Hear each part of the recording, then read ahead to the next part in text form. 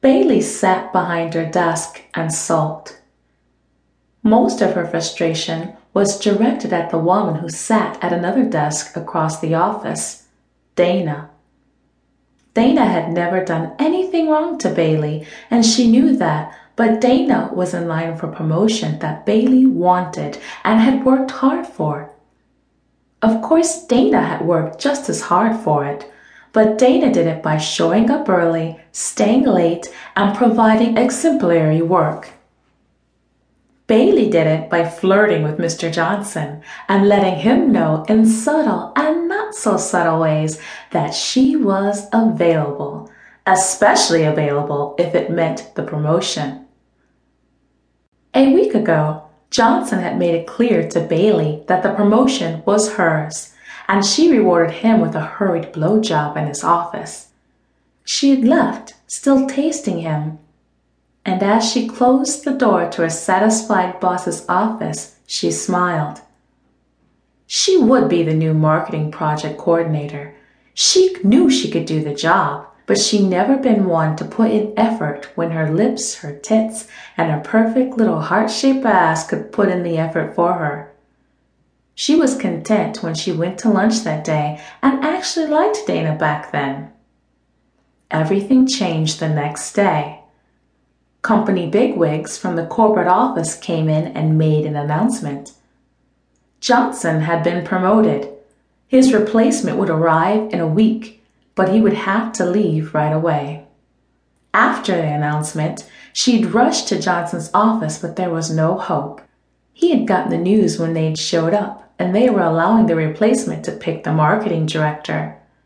He had offered to take Bailey with him, to get her an equivalent position at the main office, but there was no way she was leaving California and traveling to Toledo.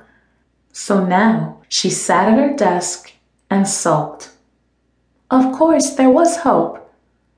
She was just as qualified as Dana, but she'd never put in the effort.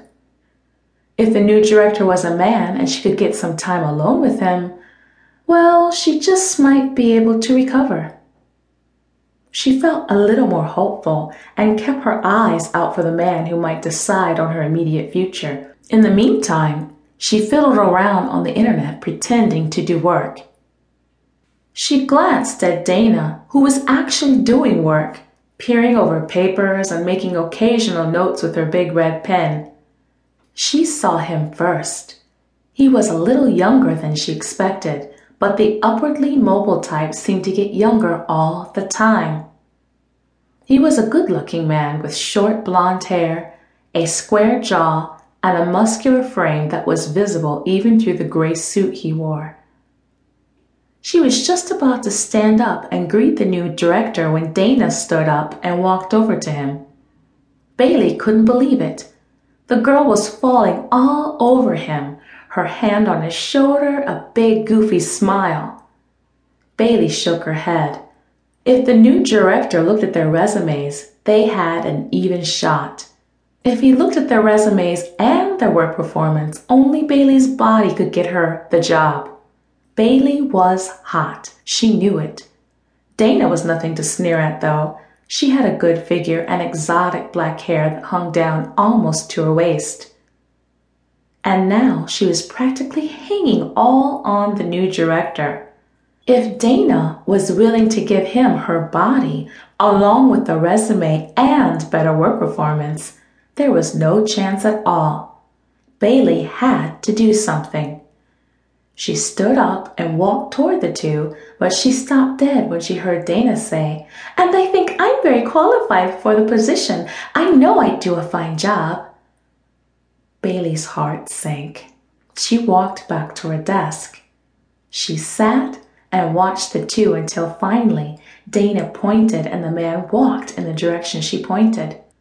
Bailey knew where he was headed. She directed him to the restroom. It was a unisex restroom and it had a locking door. She made a snap decision and got up and followed. She waited by the door, heard the flush, and then heard the water running. Good man washes his hands. When the door opened, she sprang into action.